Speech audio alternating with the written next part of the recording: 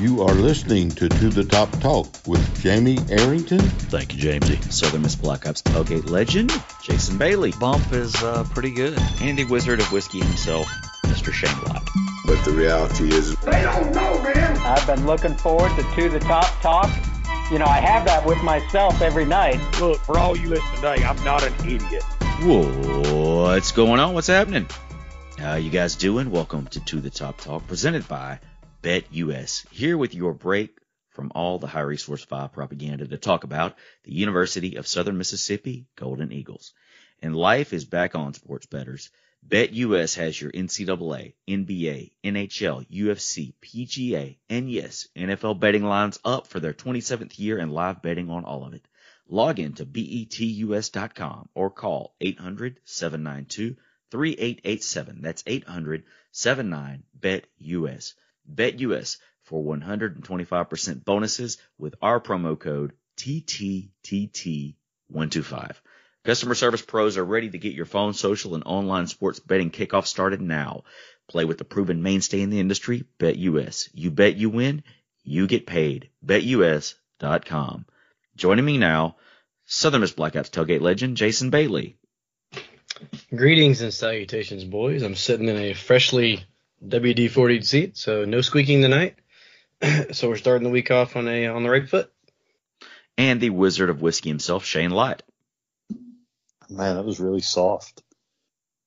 Was that our offense? I was actually thinking that same thing. I was like, kind of like our offensive line, but I kept it to myself. But then I didn't. So there we have it.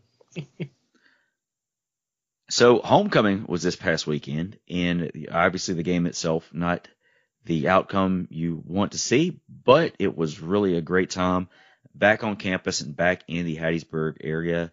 Starting with Friday night, one of my best buddies from college and high school, John Mills, who was also Seymour.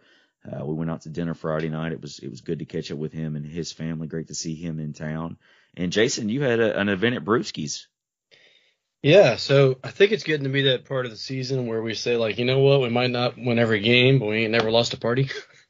And that's the truth. So the thing at Brewski's was put on by Larry Bellapani and a whole bunch of Sigma Chi's from back in the day like to get together, and then not specifically Sigma Chi's, but a bunch of those guys have been getting together to put on it's called Friends of the 80s Homecoming. And the first one that I heard about was 2 years ago. It may have been going on before that. I don't know. But so since Ladner got here, they've kind of nicknamed it J-Fest. So we all met up at Brewski's. Most of the ladies are dressed up in their 80s attire with the crimped hair and all that. And we had an 80s band. Category 6 was in town from New Orleans. They killed it. Doors opened at 7. Show started at 8. And went to 11 o'clock, which was perfect because everybody in there, like, I was the youngest guy in there, so that was pretty cool. Even the bouncers loved it, I think. They weren't having to break up fights because this guy said something to that guy's girl. Like, we're all there just having fun. These guys from the 80s, man, love Southern Miss. Like just they can't wait to get back and just do what they did when they were in college. It's kind of cool to watch that happen. So that was great. And I can't wait for next year's to happen because I think it's going to be even bigger and better every year. And Shane, this was also your first venture back to the Rock in quite some time. Yeah, it was. I didn't get to make a game last year because of the pandemic, and my wife had been out of town a few weekends in a row, a couple of work events, and then a bachelorette party out in Sonoma. And when she got back from that Sonoma bachelorette party, I was like, I've already looked into plane tickets. I really need to go to a football game. Plus, I've had a 2-year-old by myself for 3 weekends in a row. I'm skipping town. Deuces. Great to come back down, catch a game in the Rock. I wish I would have brought a little more luck with me. I thought I had packed the win, but evidently I left it at home. But good times regardless. It was great to see everybody, great to hang out.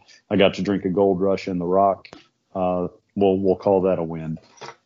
And it really, to me, and I know I missed the first game this year. The last game, you had some rain. But to me, this was like the first real game day experience since 2019. I mean, Eagle Walk happened, and Eagle Walk was fantastic. There was barely a cloud in the sky. It was so good to see everybody. There was a lot of people that came back for homecoming. Always good to see the normal tailgate crew. Of course, Coop was out there firing up the grill. Team came by. Steve and Tabby. Good to see Hackney, Kelly, Chad, Marchant, and Max. I mean, it was really just it was the full game day experience.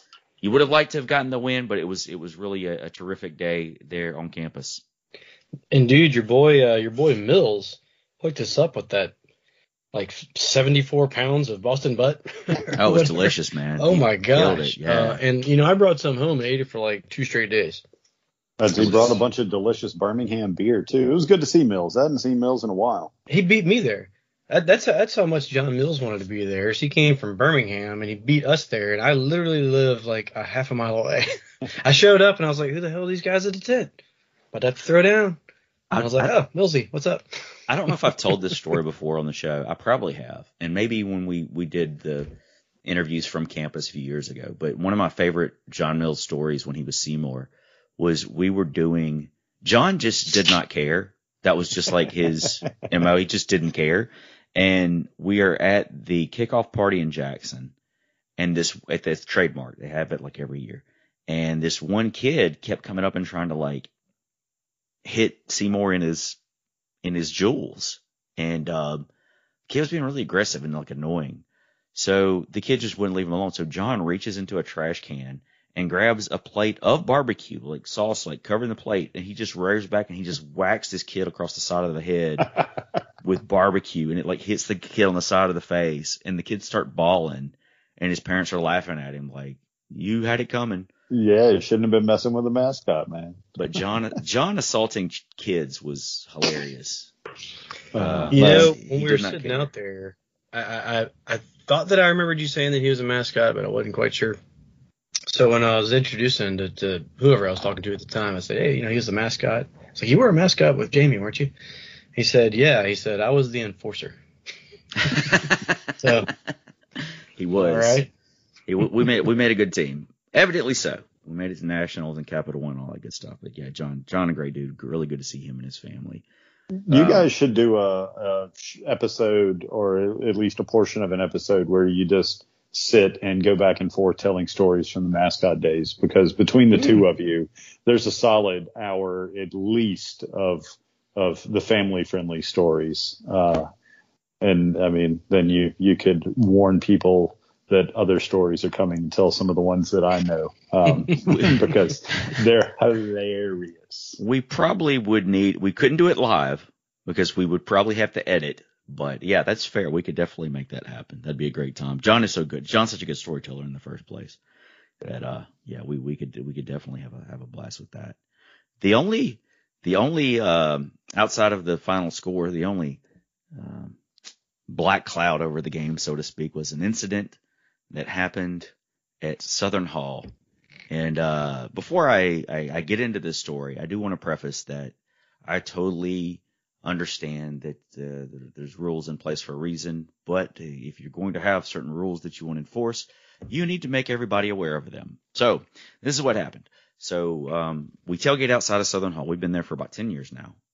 And every year, every game, I can't think of a game where somebody, particularly women and children, haven't gone into Southern Hall to use the restroom. And I got there at tailgate, I guess about 2, and I saw something stuck in the door, people coming in and out all day long. So we get back from Eagle Walk. My wife goes to use the restroom in the building, and she comes back out, and on her way back out, she put something back in the door, as the previous people had done. And this guy, who never really identified himself, he had on a polo, and I think he had something to do with our OTC. He yells at her. He says, "Ma'am, do you work here?" And, she's going to be a smart ass. She's like, she should have been like, "Who, do you work here?"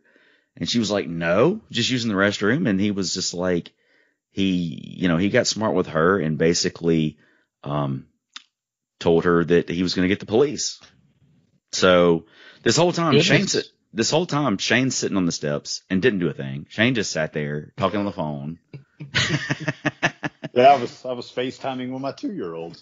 when all these is going on. So anyway, so I'm walking up as this is going down. So Melissa tells me what happened, and I was like, it was just really disrespectful. Like, it was really just a prick thing to do, to harass a woman for going to the restroom.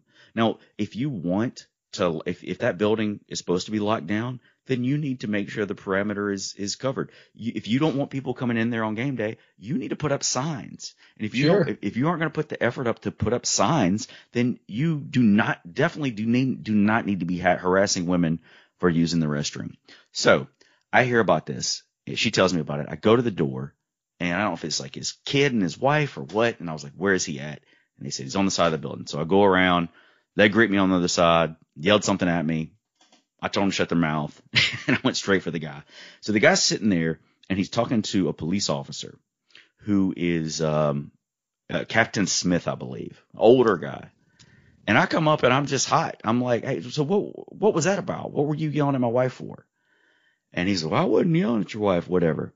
And before like anything ever happened, the police officer gets out of his car and starts pulling up. He starts like pulling up on his belt, like Matt Foley style, like van down by the river. And he was like, I should arrest you right now. And I was like, for what? What could you possibly arrest me for? You know, for getting angry at this dude for harassing my wife. So he simmers down. He gets back in his car and he said, I don't think you'd be talking like this if you didn't have that in your hand. I had a beer in my hand. And I was like, you don't know me. So you don't know me right now. So the guy pled his case that those doors are supposed to be locked. And, you know, he saw my wife and people had been stealing things out of there. And I was sitting there going like, man, you know, I've seen people come in there all day. So if you don't want people stealing stuff, lock your stuff up. And if you don't want people in the building, put a sign on the door and lock up the door. And if you're a police officer and you want to threaten to arrest somebody, you better make damn well sure that what you are threatening with is an arrestable offense. So I'm still not thrilled about that. We'll see if they put up signs this weekend. I always use the porta potties on the side of the building, but I am a male. I do not have to sit down in there, hopefully. So, you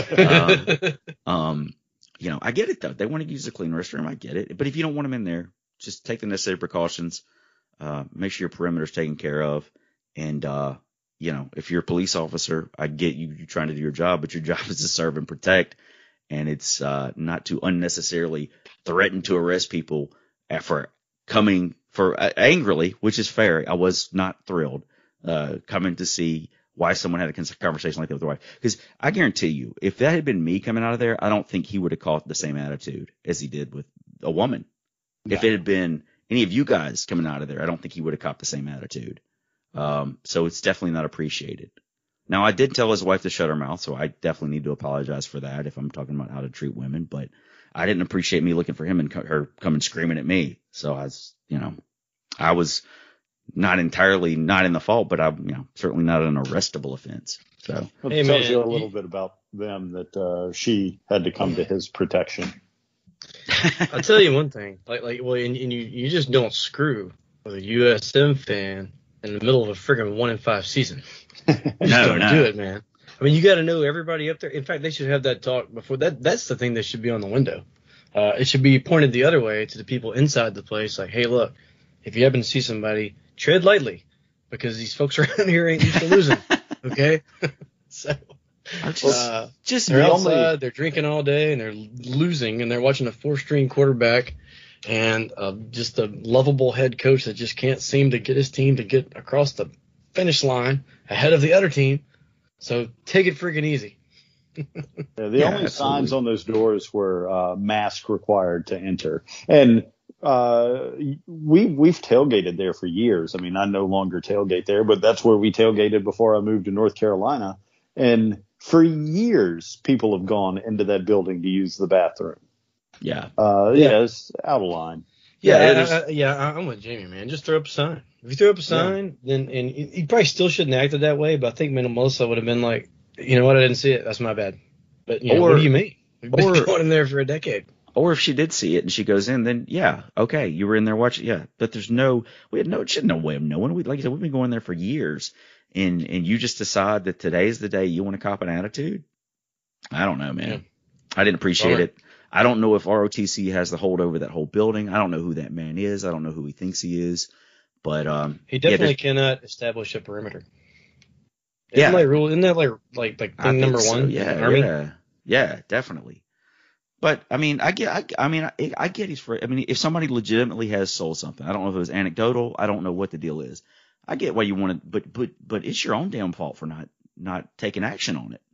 If you just like expect that you have your people coming in and out of the building all day anyways, you expect them not to leave the door open for somebody. You expect them not to let anybody else in. If you're trying to, you got to get your communication skills down, partner. Partner. So we'll see what happens this weekend. I want to see if there's any signs of the door or if anybody gets arrested for trying to potty. So if it does happen, let's get a copy of that arrest warrant. Having to tinkle is now an arrestable offense at USM. If I get, I mean, I'm to the, I mean, I know it's, I don't want to say it's overacting, but like, I probably should have turned my cell phone camera on when the cop got out of the car because it was like that. It was like so unnecessary. Like, I should have turned it on just in case. I'm so glad I wasn't over there because that's the situation where like you almost went to jail. Yeah. Like I would have gone to jail. Yeah. I was actually about to come around and see where you went, but then Marchant started to follow you, and I was like, well, Marchant's going. Jamie doesn't need me to back that up. Yeah. We're all good. So, yeah, it's all good. I mean, and auspiciously bad start to homecoming day, which did not get much better inside the Rock.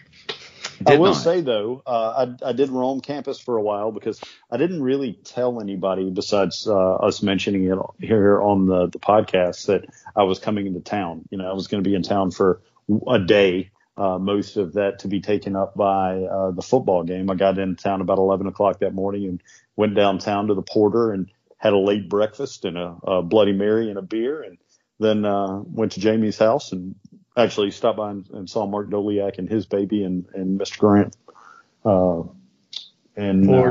Yeah, well, I was going on my next move there. Went to Lincoln Road Package Store and then made it to campus. Did a little roaming around, to see who I'd run into. Ran into a bunch of folks, too many for me to list everybody, but it was good to see everybody. But man, Spirit Park was jamming. Went over there, saw Driving and Crying, played for a little while, just kind of roamed around, ran into a ton of folks. But I mean, there were a ton of people over there tailgating. That whole area is really cool. It was entirely too hot in the sun to stand out in the middle of Spirit Park and watch Driving and Crying. So I'm sure Driving and Crying was like, well, we've got 6 people watching this, but that wasn't the case. Everybody was just in the shade kind of around the edges, jamming out to the band. They sounded great. And then I walked back as Eagle Walk was starting, and I walked kind of the reverse path of Eagle Walk. And man, Eagle Walk was packed from the athletic center or really from Spirit Park all the way around to the other side of the stadium. It was a great atmosphere. People were hyped up. It was loud. It was good to see that many people having a good time on campus. Absolutely. It was fantastic. Jason, what did you think about the band? Driving and Crying? Yeah.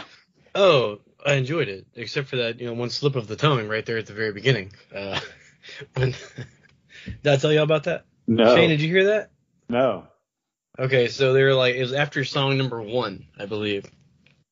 And so the lead guitar player is going to just, how's everybody doing out there? Woohoo! And that whole thing. He's like, it's great to be here at Old.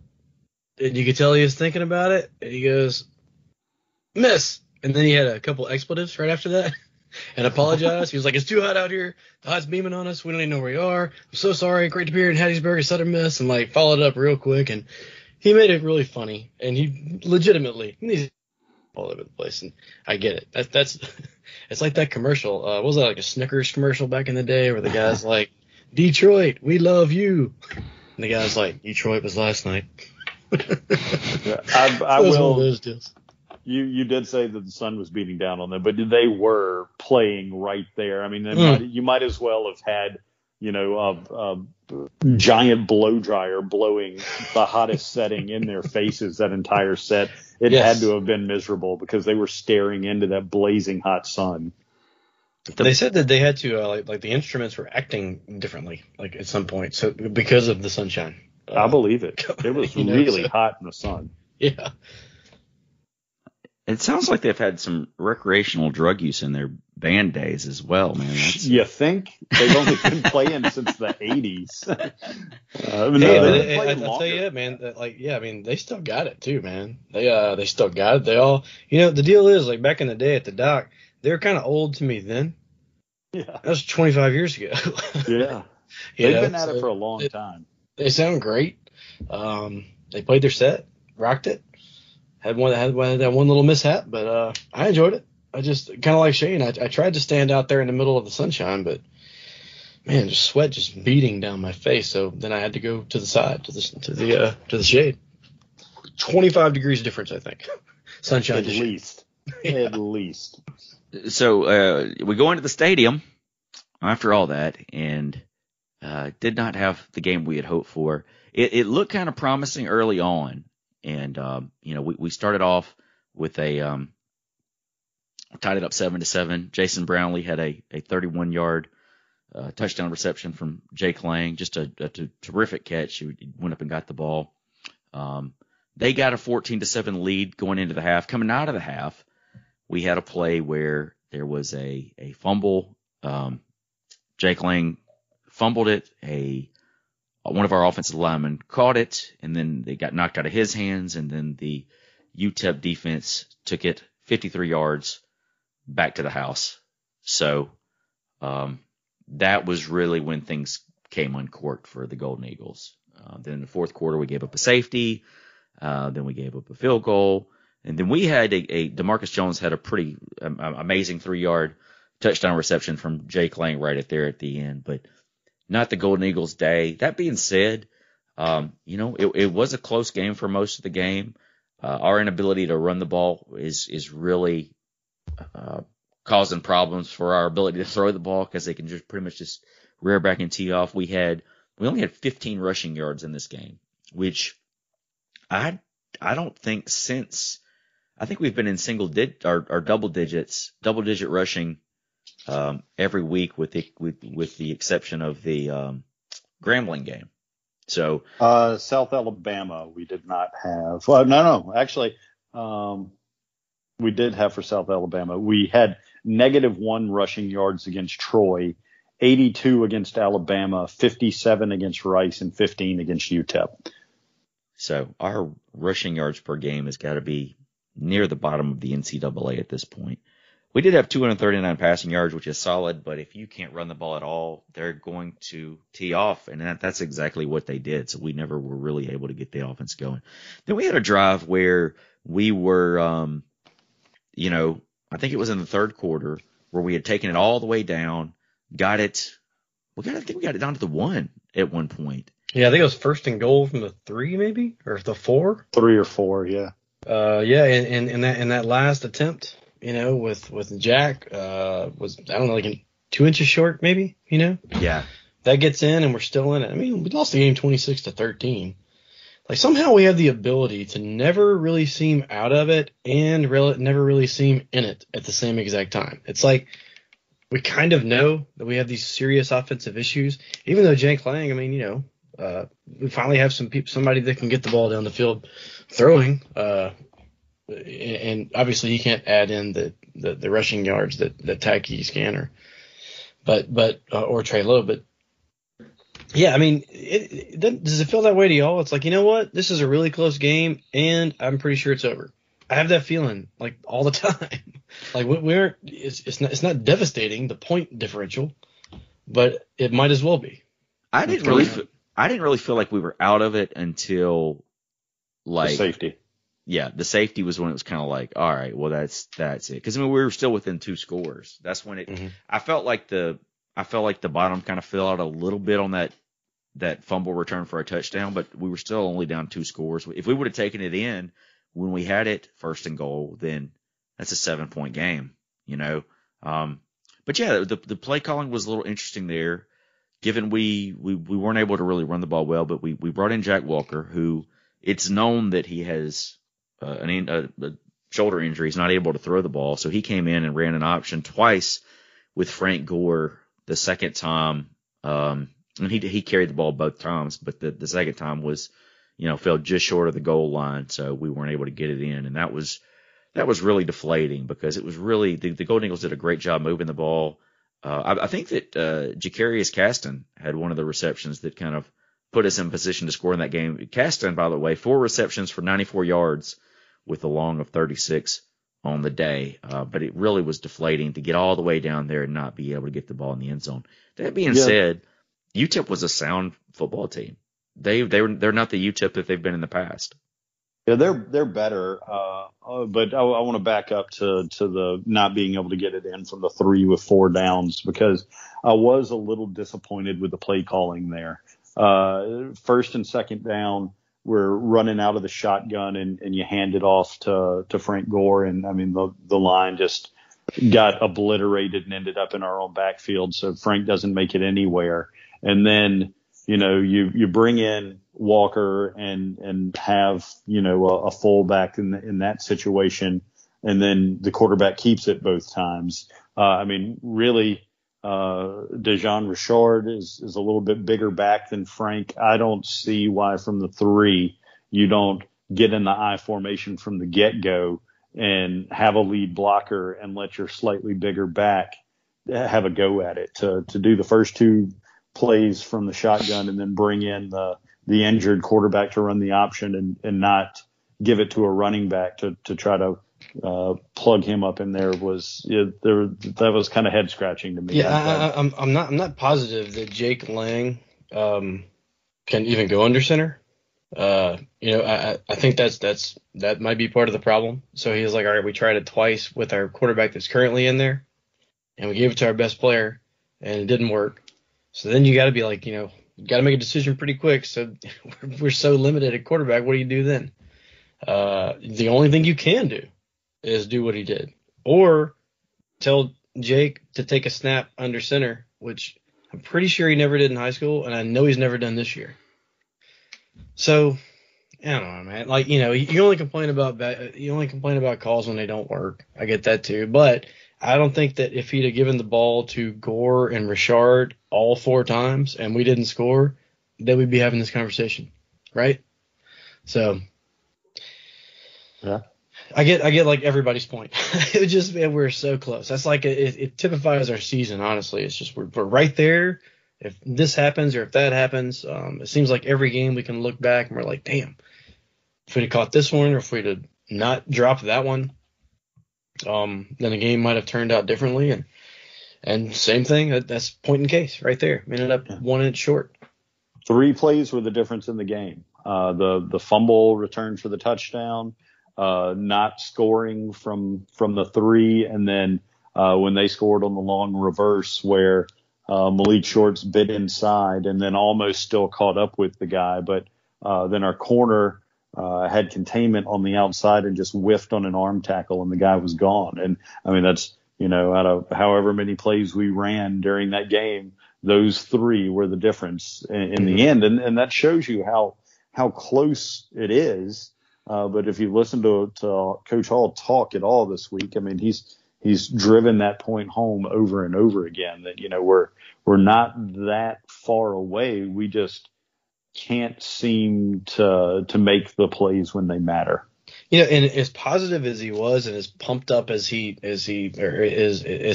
pumped up like our O-line, our players in general, our program, our strength guy. I mean, he did his best to like just fire up the troops, right? And he got everybody. He did all that, but he also said the entire time, like, look, all of these games are going to be close. He made that statement several times too. I don't think that he thought we'd be 1-5 at this point, but I also don't think he thought that he would be on QB4 and have his starting center walk. So yeah, and we've only had the same O-line in the first 2 games, and then Fletcher gets hurt and decides that he's done with football. And ever since then, it's been a different rotation of young guys. I mean, I think we've said it before, but and now you even take Fletcher out of the mix, so it's even less. But on the 2 deep on offense and defense, there's 3 seniors on each side of the ball on the 2 deep.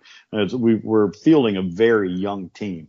And these guys are, having to get used to new offensive system, new defensive system, and a lot of them are learning how to play D1 college football. And, this time last year they were playing,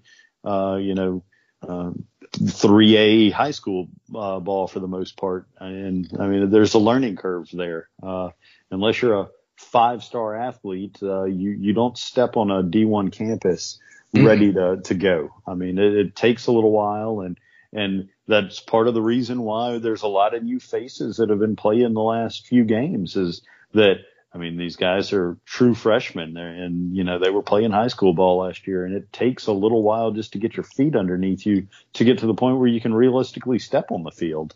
And, I mean, that's just the reality of the situation. The reality is, chicken tenders, we put our pants on one at a time, not to throw it back to Hop, but I mean, that's the truth. That's where we are. We're playing a lot of young, really talented guys, but they're young and they've never played college football before, and they're, running a fairly complex system. So, we just got to understand where we are and have a little patience.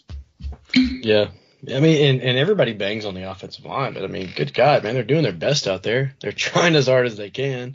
You can't help that Clopton left for the military, right? And then he couldn't even make that. He with the injuries that he had. Can't help that Louis left. Can't help that Arvin walked. The coaches have tried, like Shane said, I think 5 different sets of offensive linemen out there. Just at some point, hey, they're trying their best, dude. Just hadn't worked out yet. Yeah, they're halfway through the season. Killing themselves in practice every week to go out and lose football games. I mean, that's nobody's goal. The things will get better. Things are getting better. I mean, I think we're a much better team than what walked out on the field against South Alabama in week 1. It's just not translating to wins yet. Well, like you guys said, I mean, when you have to adjust the offense to 3 different styles of quarterbacks in 6 games, with 3 different levels of experience, and the O-line, but then you don't always have to have somebody to blame. The O-line has definitely not been up to expectations this year. But there were some in the other day, there were some times where Lang held on the ball too long, and that resulted in a sack. I mean, and then, but you can't really, I mean, how do you blame Lang? Because he has happy feet. Well, and they know he's going to throw the ball because we haven't been able to run the ball. So they're pinning their ears back coming after him. And that also bleeds over into defense. Like some of those big plays that we gave up. Shane mentioned one just a little bit ago about Shorts when he bit. Hell yeah, they bit. You know why? Because they know their offense isn't going to do anything. So they're like, guys, look, we're going to play our best. We're going to bend but don't break a lot of the time. But if you get a chance to make a big play, try it. Because we kind of got to, right? I mean, that's got to be in their back of their mind. And the D was pretty locked down in the second half too. I mean, they had 14 points at halftime and ended up with 23. And one of them was 2 of the points were off of the safety. So, I mean, they scored 7 points in the second half, and that was off a fumble return. So their offense scored no points in the second half. Now that we're talking about it, all 9 points they scored in the second half were defensive points. Hey, but we do have to score more touchdowns. Did you guys read the Stan Caldwell article? Yes, it was fantastic. Absolutely well done. And I might butcher some of these stats. Shane, you might tell me out a little bit. But I think on the season so far we have 12 total touchdowns. Mm-hmm. Okay, 2 of those were defensive. Well, one was a defensive score, one was a special team score. So we have 10 total touchdowns, right? 4 of those were against Grambling, which is an FCS school. So up until this point, 6 games into the year, we have 6 offensive touchdowns, not counting those. Yeah, that's just not enough. That's not going to win football games. And I mean, combine that with how many turnovers we've had, which, I mean, a fumble and an interception is an improvement over the 4 turnovers that we had against Rice in the previous game. So, we can cut those in half again and only commit 1 turnover this week against UAB. That'll be a huge improvement. But I mean, it's tough. It's tough to sit through. It's tough to to watch the offense get close and not get in the end zone. And we talked in depth about the first and goal from the 3, but the play that they stripped and fumbled, it wasn't a sack, and ran it back for a touchdown. That actually should have been a touchdown for us. Coach Hall was talking about it in one of the post-practice interviews the other day. Brown Lee was the target on that play. He beat his man at the line of scrimmage. Lang had read it correctly, and that's where he was going. And right before he threw the ball to what may have been a touchdown to Brown Lee, his arm gets hit from behind and he drops the ball. And instead of it being 7 points for us, it's 7 points for UTEP. In talking about this game, we have to mention Mason Hunt. 6 punts, 310 yards. Half of those punts were 50-plus yards. 4 of those punts landed inside the 20. He had a long of 63, averaged 51.7 yards per punt on the night. So a really, really solid night from Mason Hunt. I don't think it's going as well. He started out strong this season, but his average has been down a little bit. But, yeah, that was really a tremendous game and one of the best punting performances we've had in quite some time. Got him on the Ray Guy watch list. He averaged over 50 yards a kick against UTEP, which is very strong. Yeah, it's hard to make it in the league as a punter, but he's I'm about to make a dad joke. He's putting his best foot forward. I thought you were going to say he's in the hunt for something. Oh, that would have worked too. The dude kicks a beautiful spiral too. I don't even know how you do that, but I mean, it's gorgeous. I'm sure there's a rule in football against kicking the ball instead of throwing it. But I mean, the dude could legitimately throw a 60-yard spiral with his foot. So we've got, it doesn't get any easier this week for the Golden Eagles. We are taking on 4-2 UAB, 2-0 in Conference USA. This game is in Hattiesburg. Southern Miss 1-5 overall, 0-2 in Conference USA on the year. That's going to be this Saturday, October the 16th, 2:30 p.m. And this game is televised on Stadium. So Golden Eagles back at home. It's a day game this week.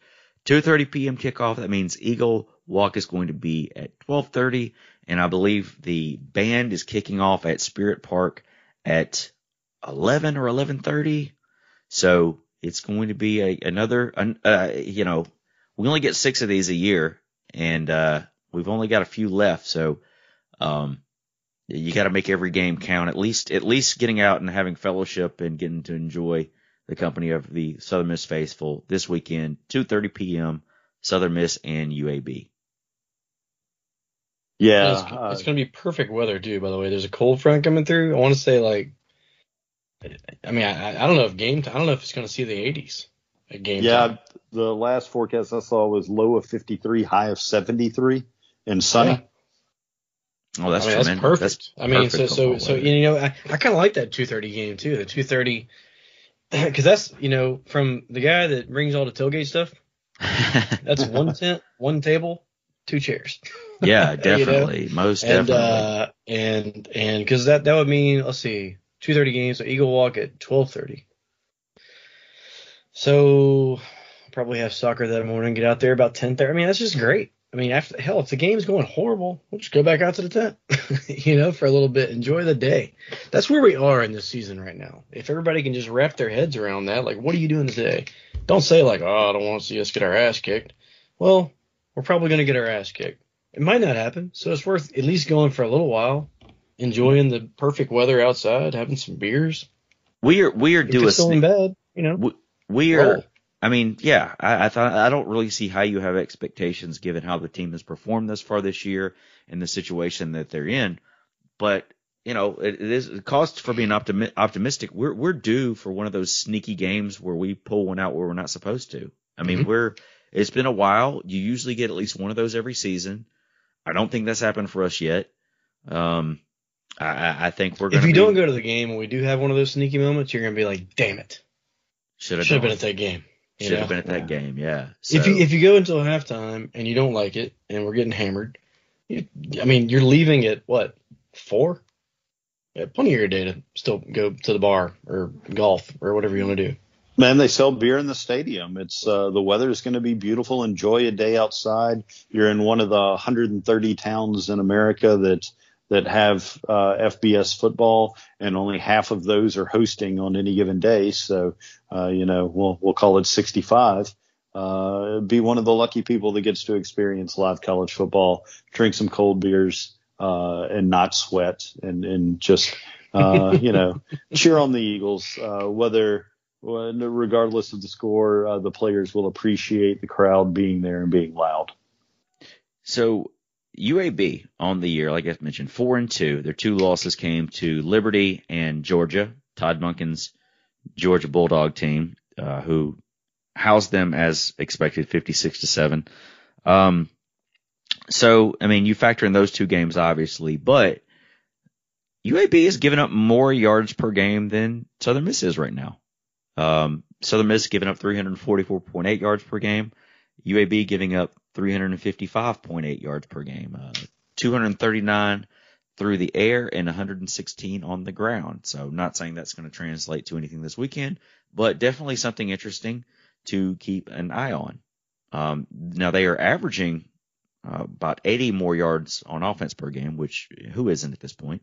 We are they're averaging 360.3 total yards per game on offense, 207 of those through the air and 157 on the ground.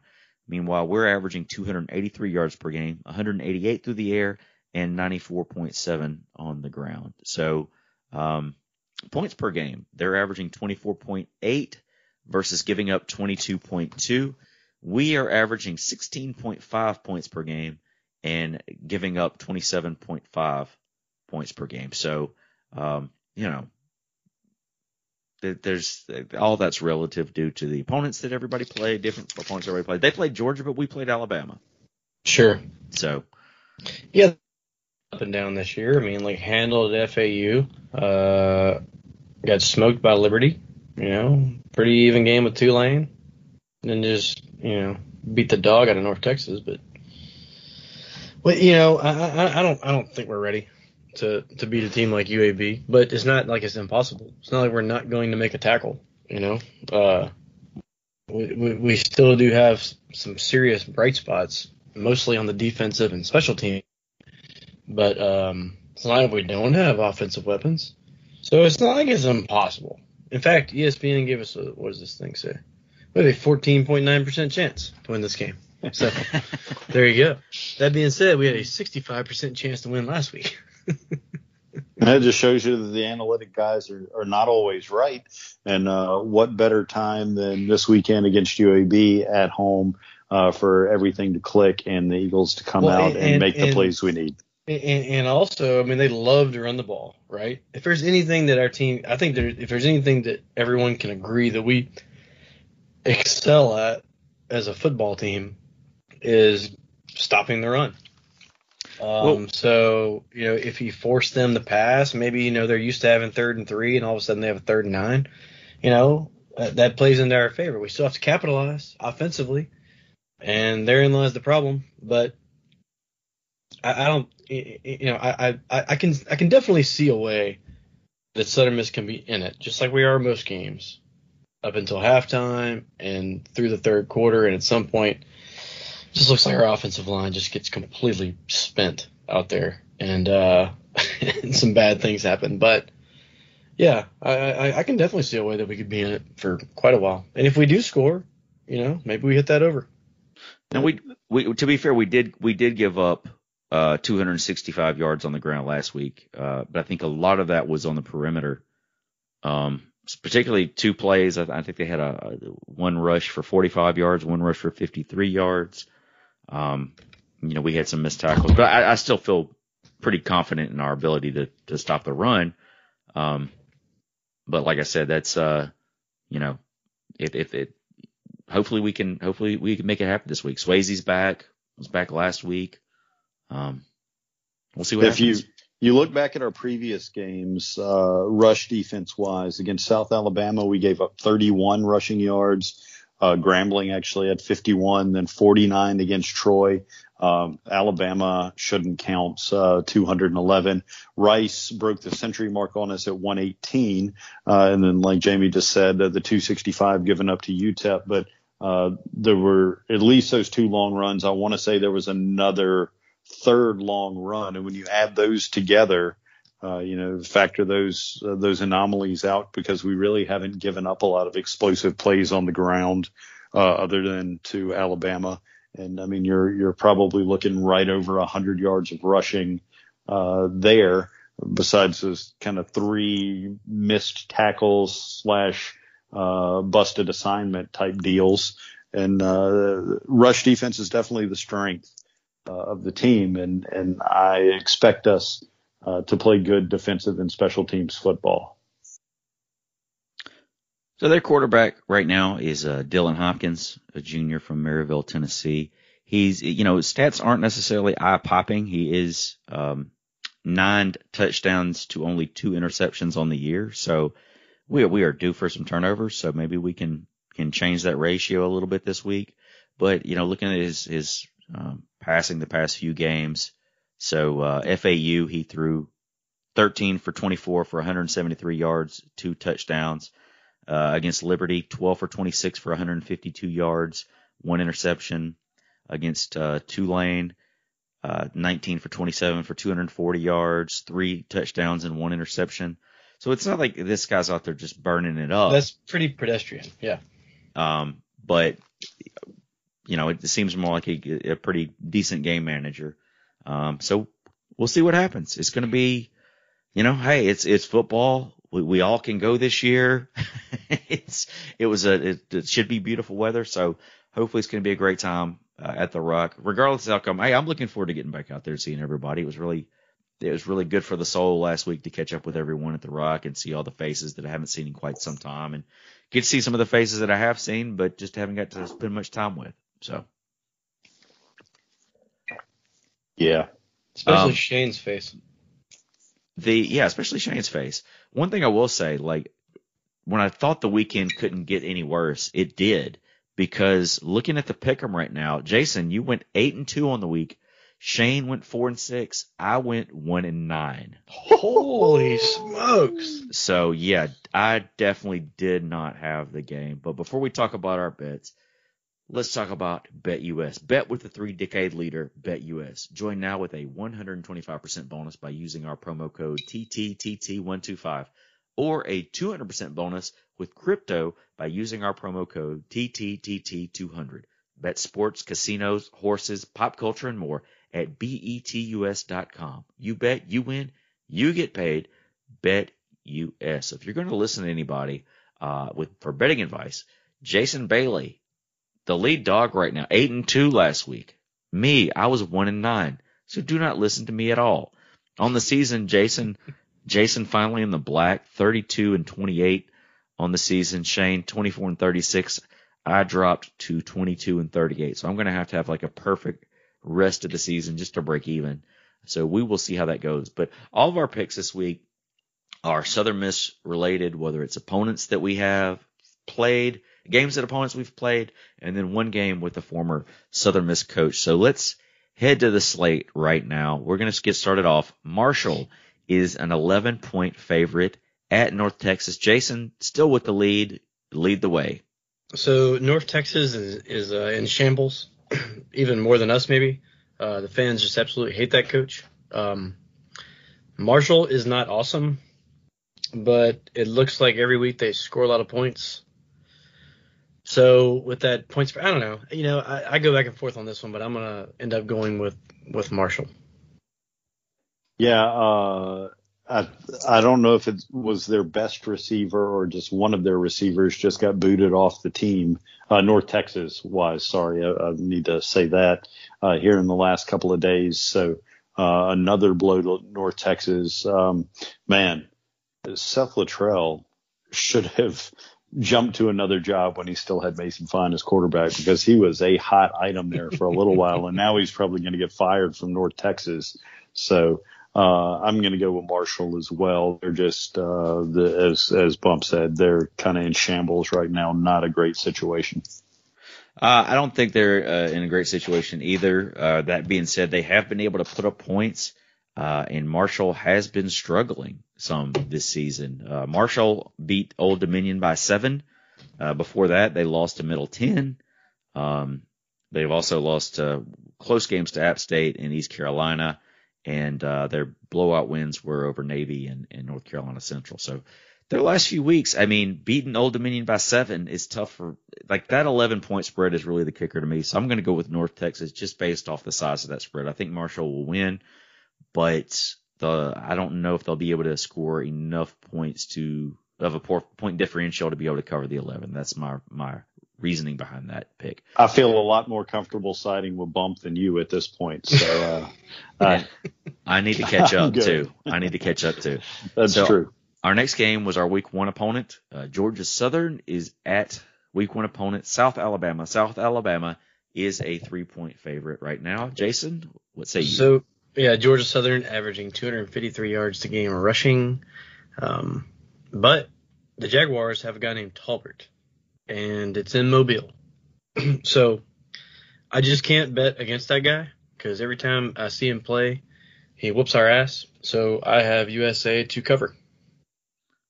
Shane. Yeah, I'm going to go with that same. I mean, it's only a 3-point spread. USA's getting the home field advantage spread there, but I think they win that game. So I'm comfortable with 3 there. I'm going to go with South.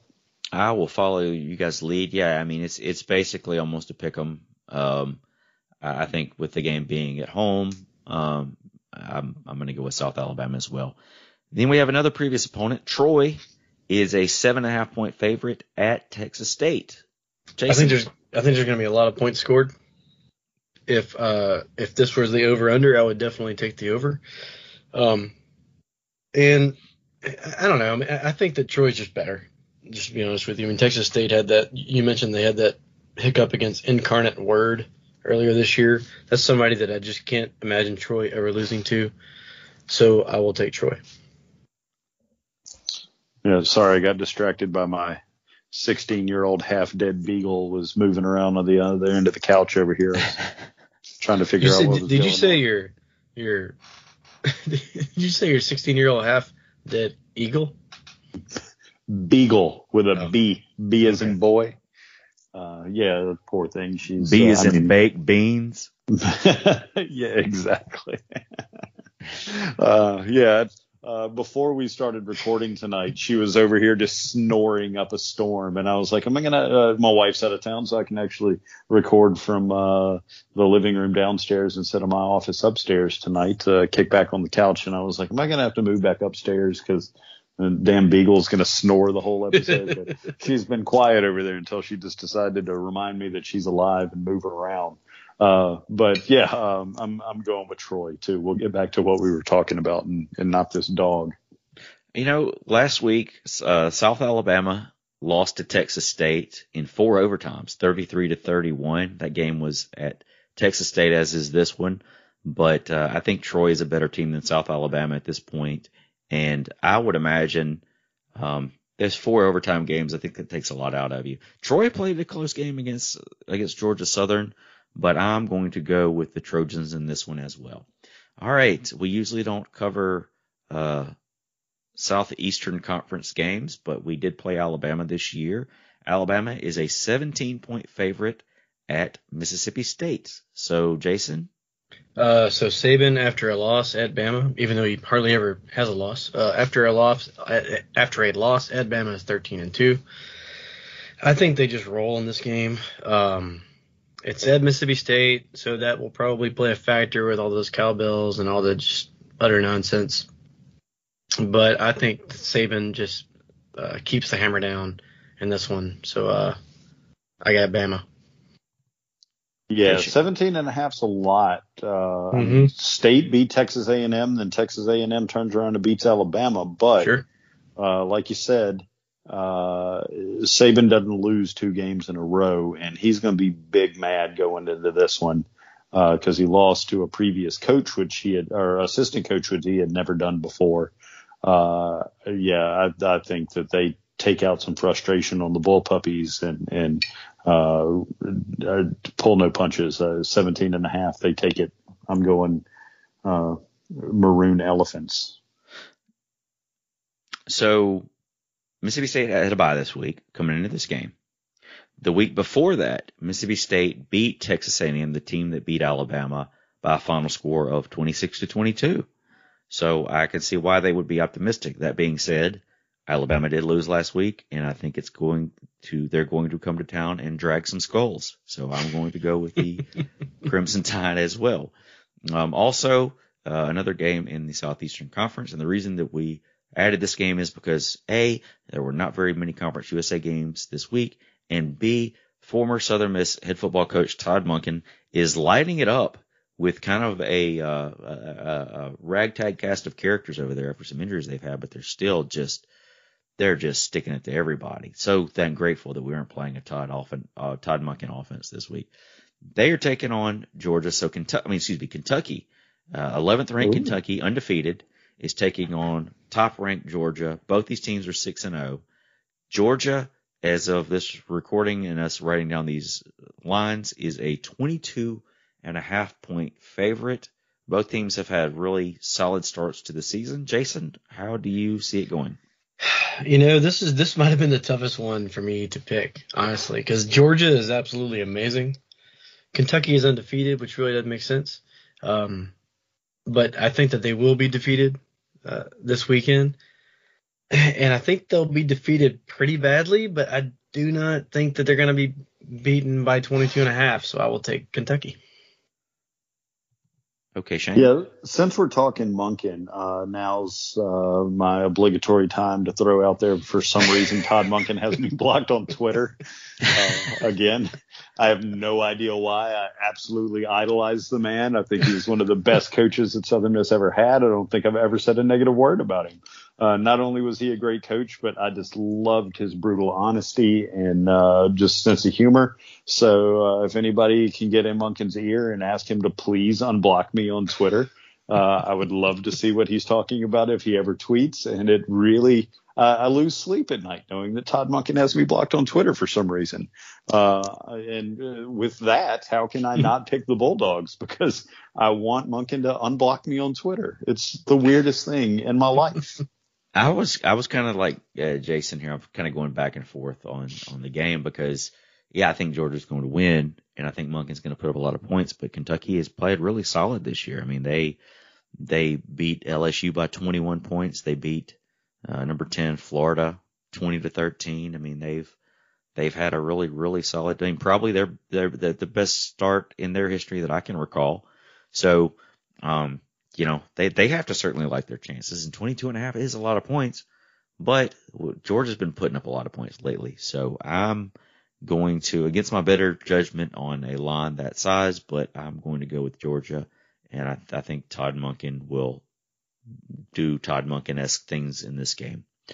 Next we get into Conference USA play. We got Western Kentucky, which is a 12.5-point favorite at Old Dominion. So, Jason, what do you say about that game? So, it's 1-4 versus 1-5. That just screams Conference USA showdown. So, does Western Kentucky just? I mean, it's not like they're. Every time I look at their stats, they score a lot of points. They have a lot of yards. I don't know if they just never tackle or what happens. I would like to imagine our defense with their offense, and I think it would be really awesome. But anyway, this is a tough one, but I think that I will go with Old Dominion because for whatever reason, Western Kentucky just can't put it all together. And 12.5 with a team that's only got one win on the year doesn't really make a lot of sense to me. So I'll go Old Dominion. I'm gonna separate from Bump here and go with his boy Bailey Zapp. Bailey Zapp, not Zap Bailey. And I'm going to go Western Kentucky. I'm going to go Western Kentucky too, just because, I don't think Old Dominion's great, but Western Kentucky has been in a lot of those games. I mean, haven't had a lot of trouble putting up points. So I'm going to go with Western just because I think they're the better football team right now, and their record is a little sneaky. I mean, they played a tougher schedule. I mean, they played Michigan State, they played Indiana, they lost a close one to UTSA, 52-46. So I think they can put up some points. They just have not been on the winning end of a lot of these games, but they played a pretty tough schedule. So I'm going to go with Western just for the reason that I think they're going to be able to put up some points on ODU. All right, this next game, Rice at UTSA. UTSA is an 18.5 point favorite right now. So it's at the Alamo Dome versus a regional rival. So I'm sure like 13,000 people are going to pack that place in. Rice is coming off a bye, so I'll take Rice. Yeah, I mean, I understand that UTSA has a solid record. Are they 6-0? They're still undefeated? Yeah, they're still undefeated. Rice is not terrible. I mean, they're not great, but they're not terrible. I don't think UTSA is as good as their record says. I think they win the game, but I think they keep it closer than the spread. So I'm going to go Rice. I want to go the same pick there, but UTSA has just been really tough lately. And this game is at home. They're riding a lot of momentum. Rice is definitely a sneaky team, but I'm going to go with UTSA on this one until they can prove to be stopped. That 18.5 is a lot of points, but I think UTSA is more capable of scoring points at this juncture than is Rice. Next, we've got Louisiana Tech, who is a 6.5 point favorite at UTEP. Jason. Really weird, isn't it? UTEP. They just can't get any respect at all. They just keep winning games. But it seems like Vegas feels the same way that I do. So this game is at UTEP. UTEP is very far away. UTEP wins, but I still don't think they're a very good team. Tech is not a very good team either. They're down this year. And I just can't imagine a scenario where UTEP is ever going to be 6-1. Let's just be honest. So just for that logic alone, I'm going to take Louisiana Tech. Since it's in El Paso, and what was the spread again? 6.5. Yeah, I think that Tech techs it up and UTEP becomes bowl eligible in week 7. That's a crazy thing to say, but I'm going to go with the Miners. Louisiana Tech has played some. They've kind of been a kind of like salty ass Southern Miss. I mean, they should have beat Mississippi State in week 1. They lost that game. They played. They only lost by 7 to number 23 NC State, 34-27. They've, they barely lost to a good SMU team, 39-37. They barely beat, I guess it would be FCS team Southeastern Louisiana, 45-42. They beat North Texas by 7. I don't know. It seems like when Tech is motivated, they play some really good ball. They've had a bye this week. I really feel like, this is a tough one. I think UTEP is a sound football team. I really do. I think that they're, I don't think they're great, but I think Louisiana Tech's probably just a little bit better right now, so I'm going to go with Tech. All right, UAB and Southern Miss. Now, Jason has the lead in this, and you, if you've listened to the past episodes, he is like really extended this lead by picking against Southern Miss the past few weeks. So Jason's going to lead it off. UAB is, as of when we wrote these lines down, we're going to keep it with that. UAB is a 15.5 point favorite at Southern Miss. So what do you say, Jason? Yeah, so Southern Miss is Southern Miss is 1-5 this year and 1-5 against the spread. It just is what it is. So, betting with my heart, I always go with Southern Miss. But, betting with my eyeballs, I'm going UAB. I know the defense for Southern Miss is going to allow us to hang around. I do know that 15.5 is a lot. Do I think UAB can put up around 30 points? Probably. Do I think Southern Miss can get to around that 15 mark to cover? That's just, no, I don't. I think Bill Clark is going to blitz his ass off all night long, and it's going to be too much to handle, especially in the later part of the game.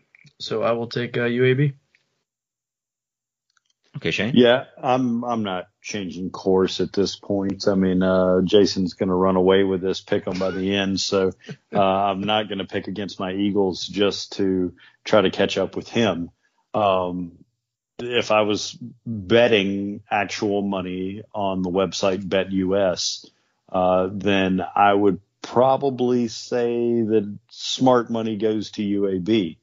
But because of the black and gold blood in my veins, I'm going with the Eagles just because that's what I do. Yeah. So if they're I'm going to just there's no logical reason for this, but I'm going to pick Southern Miss. Then we've got the over and under UAB and Southern Miss. As of when we wrote these lines down earlier today, the over under was 43.5 points. So, Jason, what do you think? So this is where I'm going to differentiate because I seriously do not have a whole lot of hope. I have very little hope in our offense. I do think we have a playmaker or two, but, against a UAB defense, I don't love it at all. But I'm going to go against the grain, and I'm going to say Southern Miss still loses the game, but I'm going to say that we score a few more points than I think. Our defense probably gives up some more. So I'm going to go with the over. Oh, man, this is a tough one. Just to go against Bump to try to make up for the fact that I'm picking the Eagles, although my brain tells me not to in this one, I'm going to go under. So Jason went over and Shane went under. Yeah, and I hate my pick, but I'm just doing it because I'm wanting to see us score some points. I'm hoping this will help. Look, man, I've tried everything that I can do this year. I've tried the lucky underwear. I've tried the homecoming stash. Seems like I've tried something else. I've tried reverse karma. So now I'm doing like the smart pick and the dumb pick and seeing if that equals out to a W.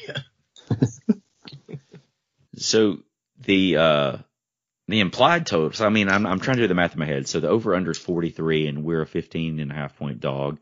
So I think the implied total would be like UAB 29, Southern Miss 13.5, if my math is somewhere around there. So I think that's possible. I mean, obviously it's not going to be a half, but I think we're due. Like we've had several opportunities. I'm not saying we're going to win the game, but I do feel like we're due to put more points on the board. One more touchdown last week and we do hit the over, so I think that I'm going to go with the over with Jason as well on this one. So we will see. I'm going to need Jason to go into the negative to catch up to him this week. So we're halfway through the season. I guarantee you I'm going to have like an over week. It'll probably be this week because I got a little bit of the big head. I was like, Katie, look at this. I went 8-2 and I barely lost the other ones. I was this close to going 10-0. Do you have any idea the odds on a 10 game parlay? Yeah. So Shade, do you have any updates for the week? There we go. That one made up for the first two. And the first two were the same type of bottle. We'll cover that after I get in, but let me get a little pour here. Both of those first two were really weak. So glad we finished on a strong note because I only brought 3 bottles downstairs, boys. I'm not going upstairs for another one. I do have notes. We had a few things in action last week. Always like to start it off with soccer. Soccer had a 1-1 draw with Louisiana Tech. Alisi Campos scored the equalizer in the 61st minute to drag that one into a draw. That moves the ladies into second place, down from the lead in the West behind Rice. But guess what? We're recording this on Wednesday the 13th. On Thursday the 14th, Rice is in Hattiesburg. Huge soccer match. If you guys are in Hattiesburg and you'll want to go watch some really quality soccer, it should be an amazing match there in Hattiesburg tomorrow. Go cheer on the Lady Eagles against the Rice Owls. They currently stand at 6-3-2, 2-1-2 in Conference USA. A win here over the Rice Owls would go a long way into boosting them into first place going into postseason play. So ladies are still playing good soccer. Huge match in Hattiesburg Thursday the 14th against the Owls. Next up, women's golf continues to play well. They were up in Jonesboro, Arkansas at Sage Meadows Country Club in the Lady Red Wolves Classic this past Monday and Tuesday. Since we're recording a little later in the week, it's actually a finished tournament. The ladies after round one were in 16th place out of 16 teams. Just did not have a great first round, but really stormed back round two. They shot a 288 to move up to fifth place. And then after the final round, shooting a 284, the Lady Eagles finished in third out of 16.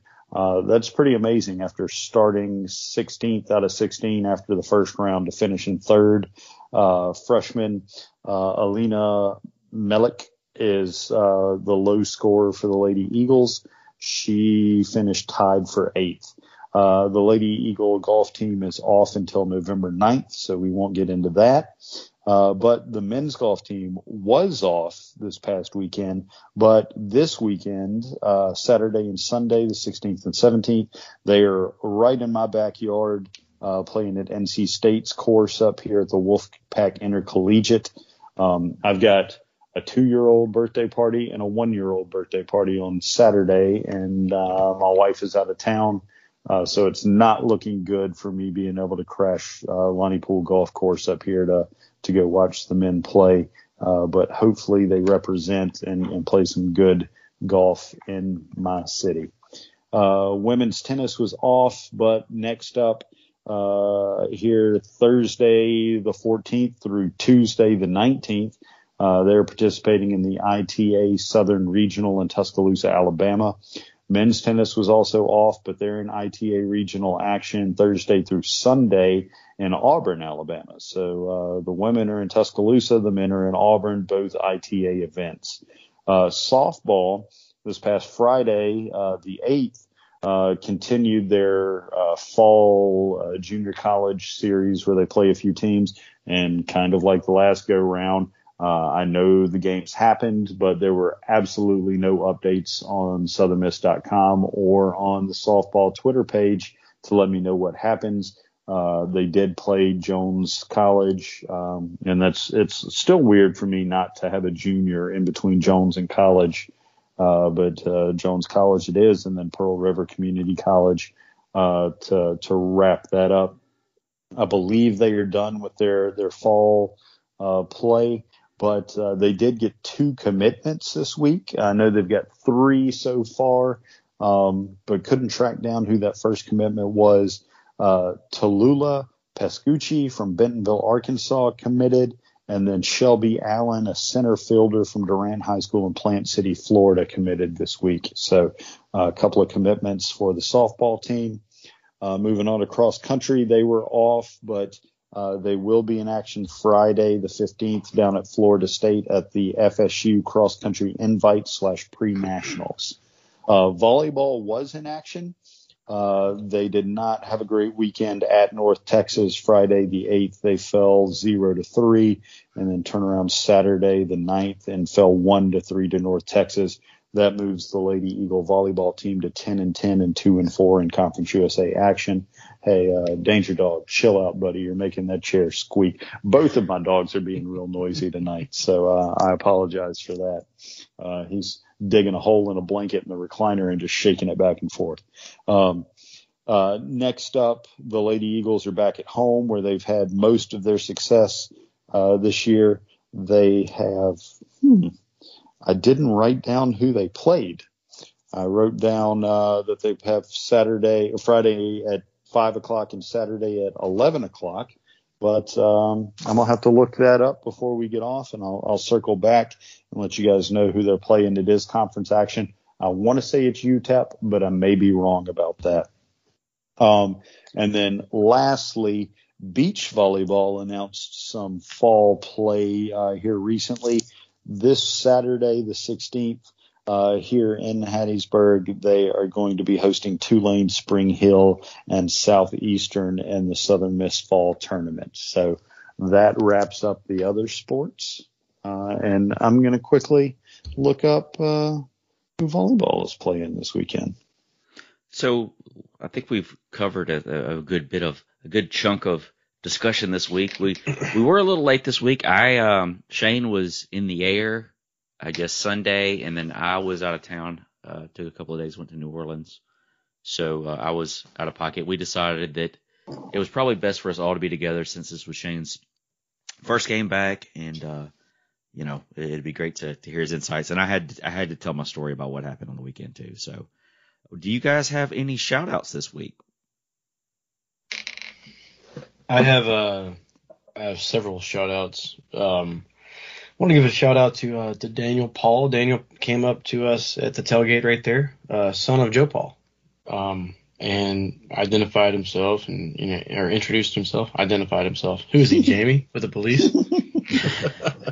But he came up and said hello, man. Said he enjoyed the show. Doesn't live around here anymore, so that's kind of how he keeps up with stuff. And I always appreciate that, man. That's what it's all about. Darren Hirsch, my good buddy, lives in Brookhaven now, and his son, he comes to town every year for homecoming. Ran into Kurt Abear and Bob Pierce at J Fest. Wanted to give them a shout out. Jim Cole stopped by the tailgate. Jim Cole. Dr. Jim Cole, yes. And had the swag, man. Hooked us up with some cups and buttons, and I think those sunglasses he put out went in like 4 seconds. So that was cool. Russ Willis, ran into him at J Fest, and I mean everybody that I've ever known, I ran into this weekend. So this is a very small portion of that. And Jamie, you're probably going to say this, or Shane, or somebody was, but I just wanted to mention that Marcia and Angela have eloped and are married now. Yeah. So that's very cool. And look forward to having a little, I don't know, like maybe one of these tailgates we can kind of cater it towards a Marcia and Angela themed tailgate. Maybe we can get some of that Kentucky magic going on, man, that they got with their season so far, because Angela's a big Kentucky fan. So maybe she can bring some of that our way. So maybe when they lose their magic is when we get ours. And they're going to lose it this weekend. I'm for it. I'm whatever it takes. Yeah. Shade, what about you? Yeah, Jason just covered that one. I was gonna shout out to Marchand and Angela. Congratulations to those guys. That's awesome. It was fun hanging out with him at the football game. We had never met before, and then I sat beside him at the football game and just had a blast. He's hilarious. Not only is he a Golden Eagle legend, but he's a huge Golden Eagle fan, and it was a lot of fun sitting there drinking beer, watching Golden Eagle football with him. Give a shout out to the Lowrys. Patrick and Lisa ran over on my way to meet my aunt and Swayze's mom at the Furlisi, not the Furlisi Center, Jesus Christ, that's the ticket office at the what are the rich people's name?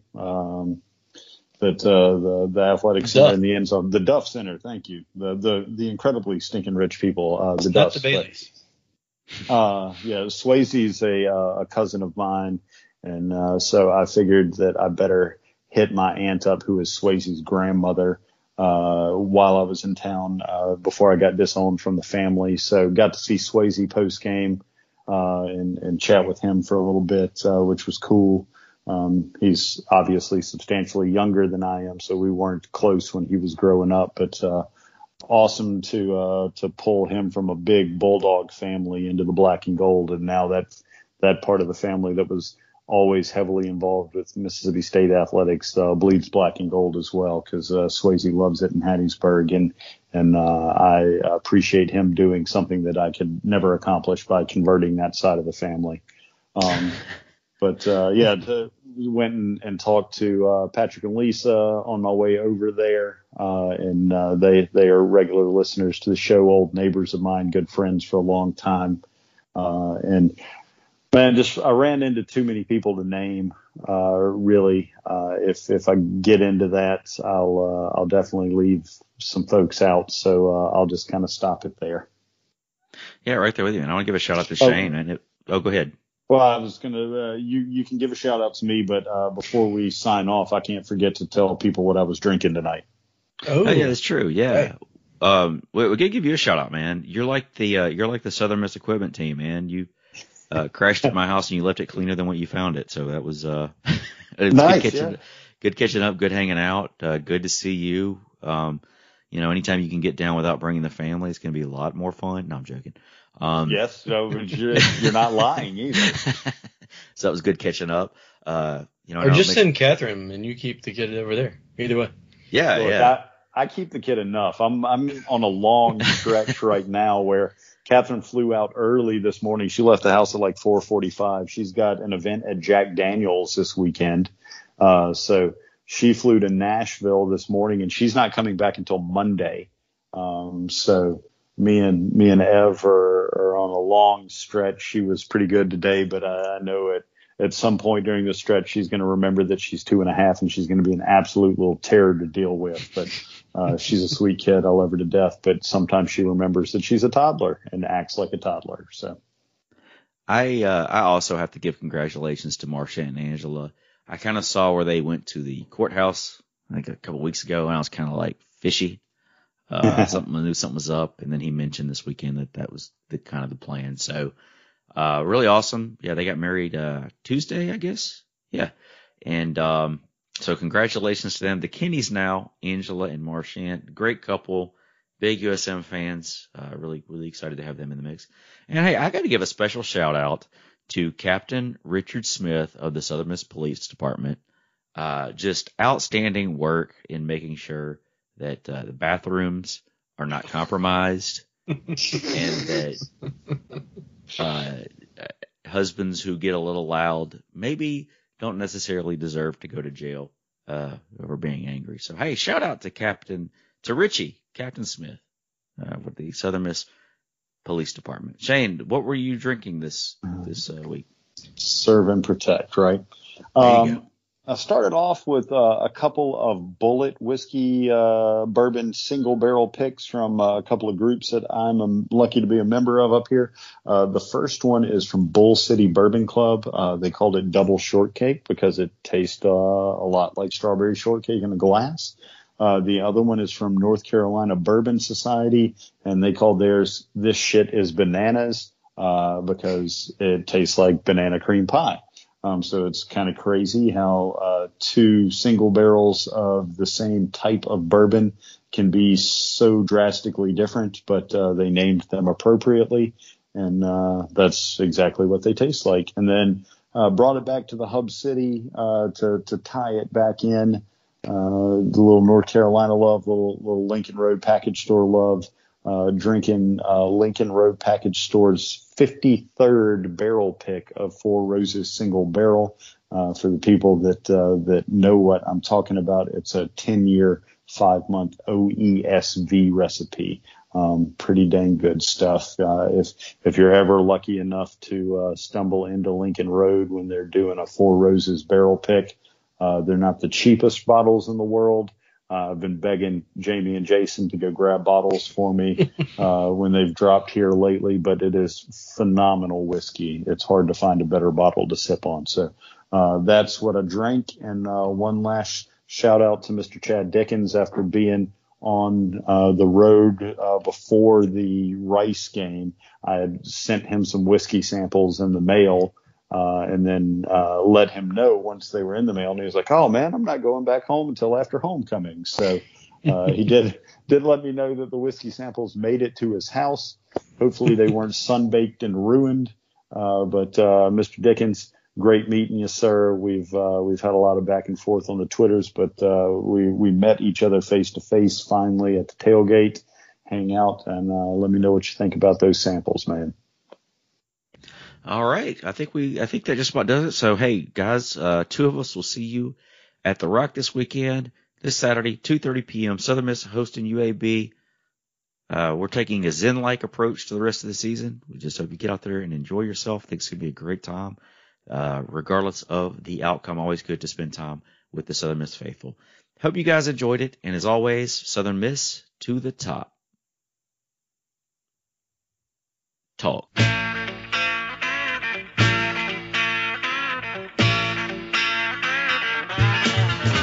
I could play for Alabama, USC, or Notre Dame. You have lots of things to offer, but Southern Mississippi put you all to shame. I was born here in Hattiesburg, never ventured far away. When it comes to playing football, here in Eagle Heaven is where I'm gonna stay. I could play for North Carolina, Ohio State, or LSU. You play a good game of football, but Southern Mississippi is a whole lot better than you.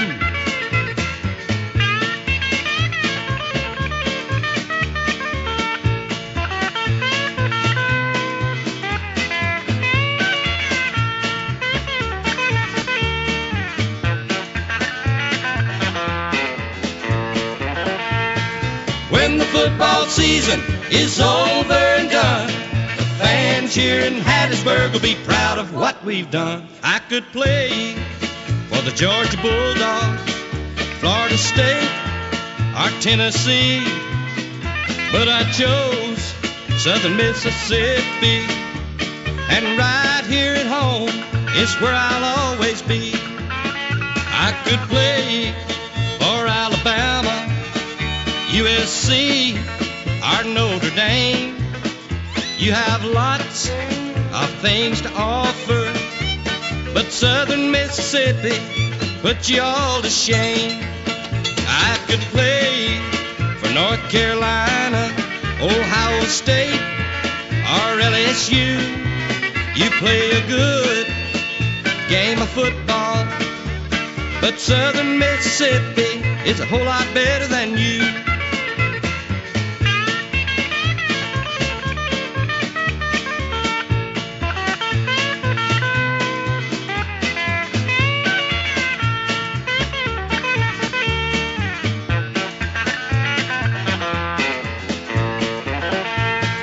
When the football season is over and done, all your teams with famous names will see we're number one.